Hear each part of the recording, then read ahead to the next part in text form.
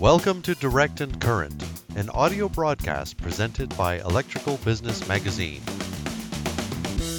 I'm Anthony Kapkan. In February 2020, the Canadian Solar Industries Association and Canadian Wind Energy Association announced they would be amalgamating. In May 2020, they announced the name of their new group, Canadian Renewable Energy Association, a new national voice for the wind, solar, and energy storage industries. Leading this new association is Robert Hornung, president of CanWIA for 17 years, and he joins me now. Welcome. Thanks for being here, Robert. Thank you very much. Appreciate the opportunity. Now, Robert, tell me, just because I think a lot of times words are used interchangeably back and forth and maybe inappropriately, but for myself and for listeners, what is the distinction between renewable energy and green energy? And is there one? Oh, I think there very clearly is one. I mean, renewable energy clearly has a strong definitional base. I mean, renewable energy is using resources that are naturally replenished, usually on a sort of human timescale. Green energy is an ill-defined term. I think it means a lot of different things to a lot of different people. And I actually prefer not to use that term because I think it doesn't provide a clear sense of what we're talking about. Whereas I think renewable energy is quite clear in terms of saying, if you're going to be a renewable energy source, that resource has to be naturally replenished. I like that. I'm glad you helped spell this out and help me understand. And I also like that you included in there the human time scale. So that's a good distinction. I'm glad you brought that up. No, I think it is important. There are a lot of words that we use in discussions around energy, which have grown to mean many different things to many different people. Sustainable is another example, I think, of a word like that. It's a space where we're going to have an increasing amount of dialogue and discussion, and I think the clearer we are in our language, the easier it will be to find a path forward. That's a very good point. If everyone is speaking the same language, then by default, we should be able to better understand one another. So now, Robert, you are the now president, leader of the new association, Canadian Renewable Energy Association. But before that, you were leading the Canadian Wind Energy Association for nearly 2 decades, 17 years. Now, during that time, you must have witnessed a lot of change. Can you describe for me, back then, what was the renewables landscape like, and how has it changed over the years? And I'm thinking technologically, politically. I know NIMBYism rears its ugly head here and there. Perhaps you could speak to some of those changes and attitudes in the population. Sure. I mean, I feel very fortunate to have had the opportunity to be involved with the Wind Energy Association for as long as I have been. And it's been an amazing journey in many ways. When I started with CanWIA, there were less than 300 megawatts of installed wind energy capacity in Canada. We have now individual wind farms that are bigger than that. When I started, wind energy was clearly seen as a marginal power source, wasn't really taken very seriously. I even heard public discussion of it being called toy power at that point in time. And what we've seen since then, first and foremost, is a tremendous advancement in technology and evolution, which has helped to drive down costs of wind energy very, very significantly. Solar energy is on a very similar curve at this point in time. And we also saw governments start to take some steps that facilitated the entry of wind energy into the market so that it could secure some economies of scale. And I think wind energy has actually been an incredible success story in Canada and around the world, but in Canada certainly as well. Wind energy is now clearly recognized as a mainstream energy source in Canada. It produces enough electricity to meet about 7% of electricity demand in Canada now. It's been the leading source of new generating capacity in Canada for more than a decade. And we've seen in the last couple of years, as costs have continued to come down, recent competitive tendering processes in Alberta gave us prices for wind energy of less than 4 cents per kilowatt hour. And so it's also quite clear now that if you want to build new electricity generation in Canada, the lowest cost source of new electricity generation is actually wind energy. And that's why I think, in terms of taking on this new role, I feel very, very fortunate because I feel these technologies have a tremendous future. Not only because they're consistent, I think, with some of the environmental imperatives that we're going to be dealing with going forward in terms of climate change, but because also from an economic basis and a cost competitiveness basis, these technologies are well positioned to compete for new opportunities going forward. And we see that in terms of the perspective of customers on this. One of the main drivers right now for renewable energy growth around the world is actually corporate and institutional procurement of renewable energy. Companies like General Motors or Johnson & Johnson or Google or Facebook who are going out and signing agreements to purchase renewable energy, in part to meet their own sort of corporate environmental sustainability commitments, but primarily because they want to get the lowest cost power. We see growing interest in renewable energy at the level of the homeowner, in terms of people looking to install solar panels on their rooftops or to have a battery coupled with that in their home. So I really do believe that there is strong and growing support for the deployment of renewable energy going forward. And I think the evolution that we've seen in terms of the technology and its cost competitiveness promises a very brilliant and bright future for these technologies. I'm glad you mentioned the homeowners. I'm reminded of a friend of mine out in Alberta. Redoing his home. Now, Alberta is typically seen as the land of oil and gas dinosaurs, but he was telling me that he set aside a certain amount of funds to put solar on his rooftop, solar in his home, and draw power that way. And he said to him it was a choice. I could either spend that money on an updated kitchen, or I could, generate my own electricity. And so he decided to go the route of generating his own electricity.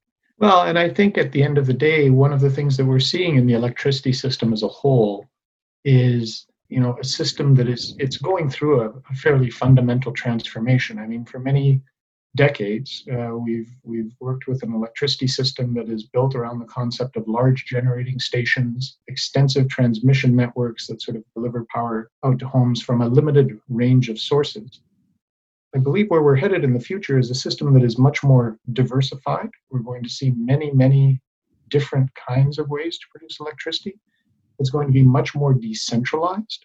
We'll see smaller scale generation. We will see generation at the level of the home and at the individual business. And that will actually make the system more resilient and more interconnected going forward. So I do think that it also means that we'll see, frankly, consumers and customers playing a stronger role in determining what the shape of that system is going to be in the future. And again, one of the reasons we feel optimistic when we look ahead is we're pretty sure that people are going to rank pretty highly in terms of what they're looking for: environmentally friendly sources of generation and low-cost sources of generation. And again, we think that technologies that we're representing in this new association sort of fit that to a T. Yes, I am glad you mentioned the price of the technology or cost of the technology coming down, because too often I hear that it's only tree huggers or climate change activists who will subscribe to renewable energy, and that economy and cost has nothing to do with it. But you put forward a very compelling case that regardless of climate change denial or acceptance, it just makes economic sense to also go this route. Well, and in fact, an organization like Bloomberg New Energy Finance has come out and stated that during this decade, the decade of the 2020s, we will reach a point where new wind and solar generation will be cheaper to build and operate than to continue operating existing coal-fired generation. This is how rapidly the costs are coming down. So again, this is part of why I think the electricity system and the electricity grid as a whole is undergoing a really fundamental transformation, as technologies are moving so quickly. In fact, I would argue that the technologies are moving at a pace that it's challenging for market frameworks and regulatory frameworks to keep up. But I think everyone is working very hard to try and ensure that consumers will be able to benefit from these changes as they are coming forward.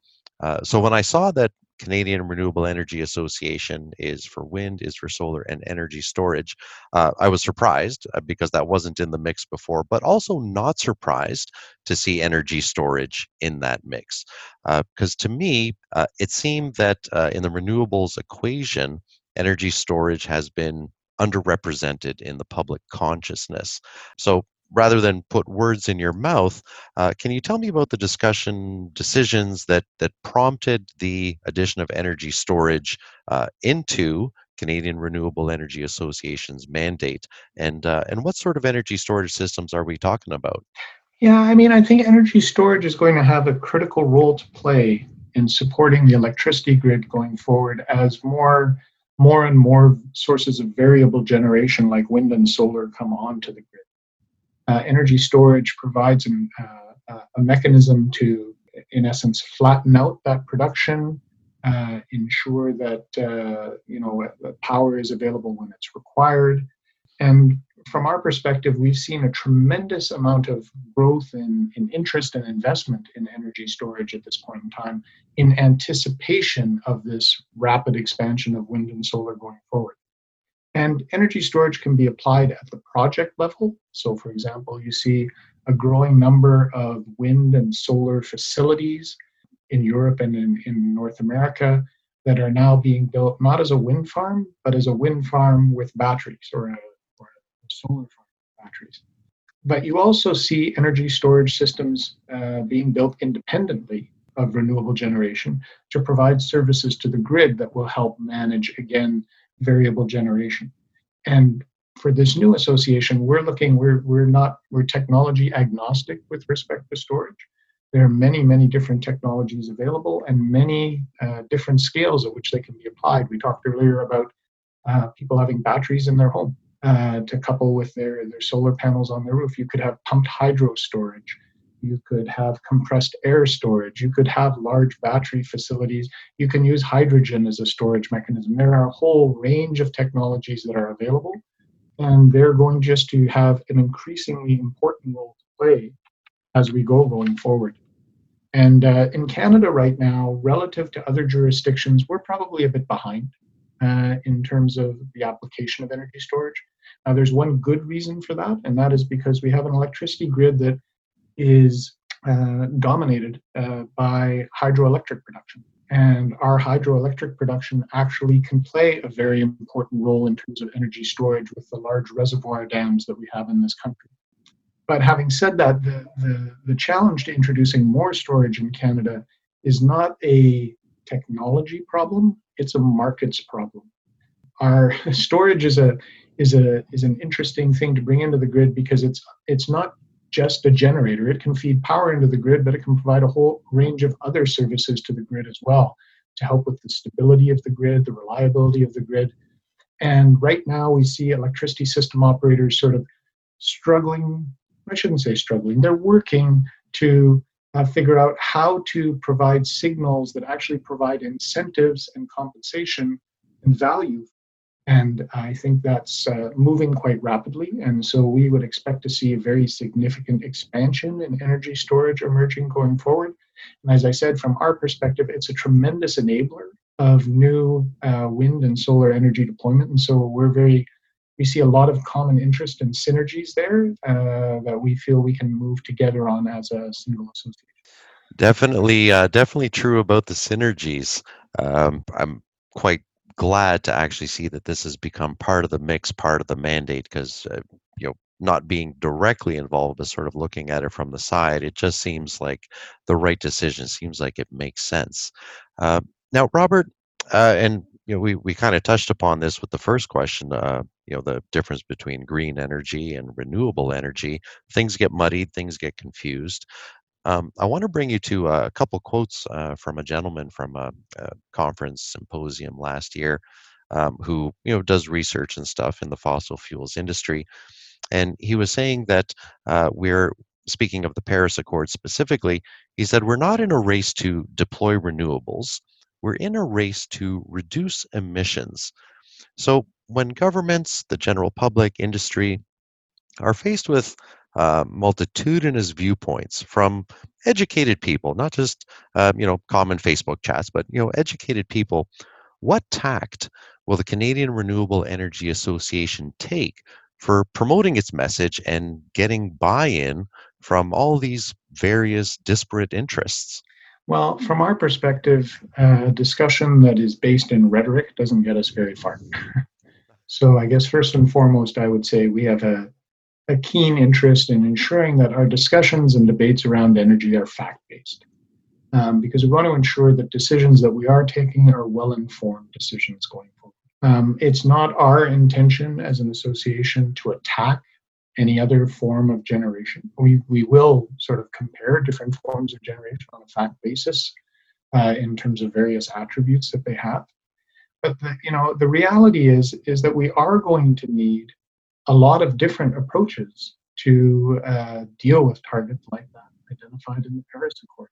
I'll reference again Bloomberg New Energy Finance. In their recent New Energy Outlook, they projected that by 2050, 50% of global electricity would come from wind energy, solar energy, coupled with energy storage.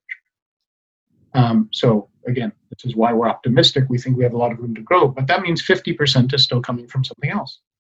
And it's going to be important that that technology is non-emitting if we're serious about our climate objectives. And I think ultimately we will need a range of technologies in order to achieve these goals. And fundamentally, I think a key determinant as to which technologies we'll be implementing going forward is going to be cost.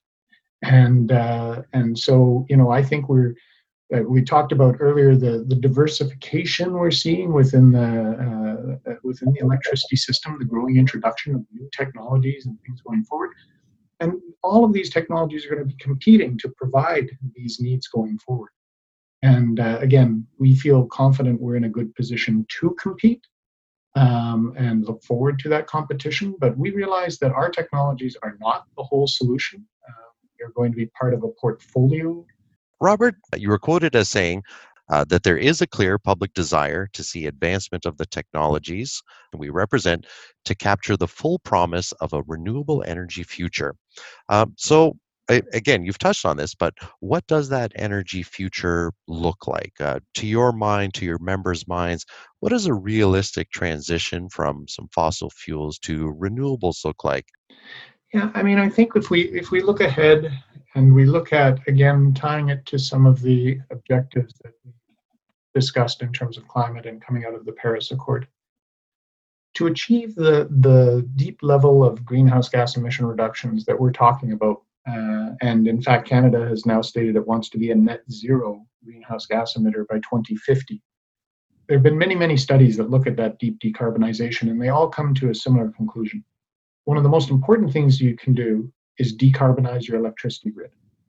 And in Canada, we're actually incredibly well positioned to do that. 80% of our electricity already comes from non-emitting sources. And we have vast and abundant untapped renewable resources, wind, water, sun, that we can capitalize on going forward. So from my perspective, if Canada can't achieve 100% non-emitting grid, frankly, nobody can. But I'm very confident that Canada can and that we can actually move relatively quickly to do that. But that only is part of the story, because we then need to use that clean, non-emitting electricity to substitute for fossil fuels in other applications, whether that's in transportation, through powering electric vehicles, or the production of hydrogen to serve as a fuel source for renewable hydrogen, as a fuel source in freight transportation or aviation or things like that, to help to electrify buildings and to help to electrify industry. And indeed, again, these deep decarbonization studies pretty consistently say that if you're really serious about getting to 80, 90% greenhouse gas emission reductions, the electricity grid not only has to be clean, it has to expand significantly. It has to be perhaps double the size that it is today. Some studies even say triple the size that it is today. And of course, we're also going to see this growing level of self-sufficiency, I would argue, in terms of electricity generation. And we've talked earlier about homeowners taking an increasing role, the role of the prosumer, people who are producing energy and consuming energy going forward. businesses with a growing interest in producing their own energy. It's not all about growing energy. It's critical that we strive to use energy as efficiently as possible. And indeed, probably the first priority in any climate plan has to be to improve energy efficiency. But studies have shown that even with significant efficiency improvements, just from the growth of the economy, growth of population, growth of activity, we will need more clean electricity to ensure a climate-friendly and net zero carbon future. So again, I think there's wind and solar and storage are going to be an incredibly important part of that story. We believe it will represent the majority of new electricity generation coming forward in Canada, but it's not the whole story.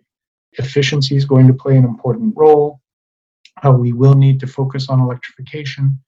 As we spoke about earlier, other sources, hydropower, geothermal power, ocean power in terms of tidal power, wave power, these are all technologies I think that will have a potential to play an important role in helping to facilitate transformation going forward. That is definitely a lot of ways to generate electricity, and I like the point you mentioned that if Canada can't do it, then really no one can. We're truly blessed as a country in terms of the abundance of resource that we have and can capitalize on. And if we're, from my perspective, if we're smart about it and move to become a leader in moving to a non-emitting grid, we will gain knowledge, expertise, sort of work with different technologies that will provide us with tremendous opportunities in other countries in terms of sharing that knowledge, exporting that expertise as other countries work to do similar things. Because in the end, climate, of course, is a global challenge. And, it's not just going to be Canada that's going to have to make these sorts of adjustments going forward. So for my audience of electrical professionals, they're engineers, they're electrical contractors, they're consultants, how do they get in on the action? How do they get involved in renewables as opposed to just reading about them? Well, I think first and foremost, they can look at the types of companies that are members of our association. Our association represents companies that develop wind and solar and storage projects, companies that own and operate those projects, and a whole range of service providers to the industry, whether it's construction services, environmental assessment services, electrical services, etc. So it's a way to get a sense of the sort of the playing field in terms of who's out there. And we see a growing number of post-secondary educations, community colleges, universities that are developing programs that are targeted at producing graduates who are sort of ready-made to move into this sector. And the good news is that, although there are some unique aspects in terms of working in the wind industry or the solar industry, a lot of the skills and knowledge that, for example, an electrician would bring from their work in other aspects of the energy industry will still be quite relevant in terms of moving into these sectors. So it's not a matter of sort of having to start over again and relearn an entire new application. It's more adding sort of a new knowledge set and adding it to your existing skill set so that you're able to apply it to these unique technologies. And these technologies are growing very rapidly. I don't have similar statistics for Canada, unfortunately, but I can tell you that in the United States, the jobs of wind turbine technician and solar energy technician have for the last several years consistently been listed in the top 5 growing job categories in the United States.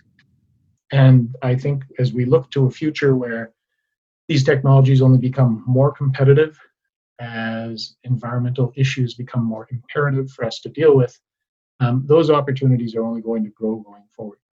So, we've seen organizations, for example, in Alberta, an organization like Iron and Earth, which is working to try and facilitate the movement of workers from the oil and gas industry into the renewable energy industry. We're seeing more and more initiatives like that going forward. From our perspective, there will be tremendous opportunities, and I certainly encourage people to investigate. Thanks again to my guest, Robert Hornung, founding president and CEO of the Canadian Renewable Energy Association. And thanks for listening.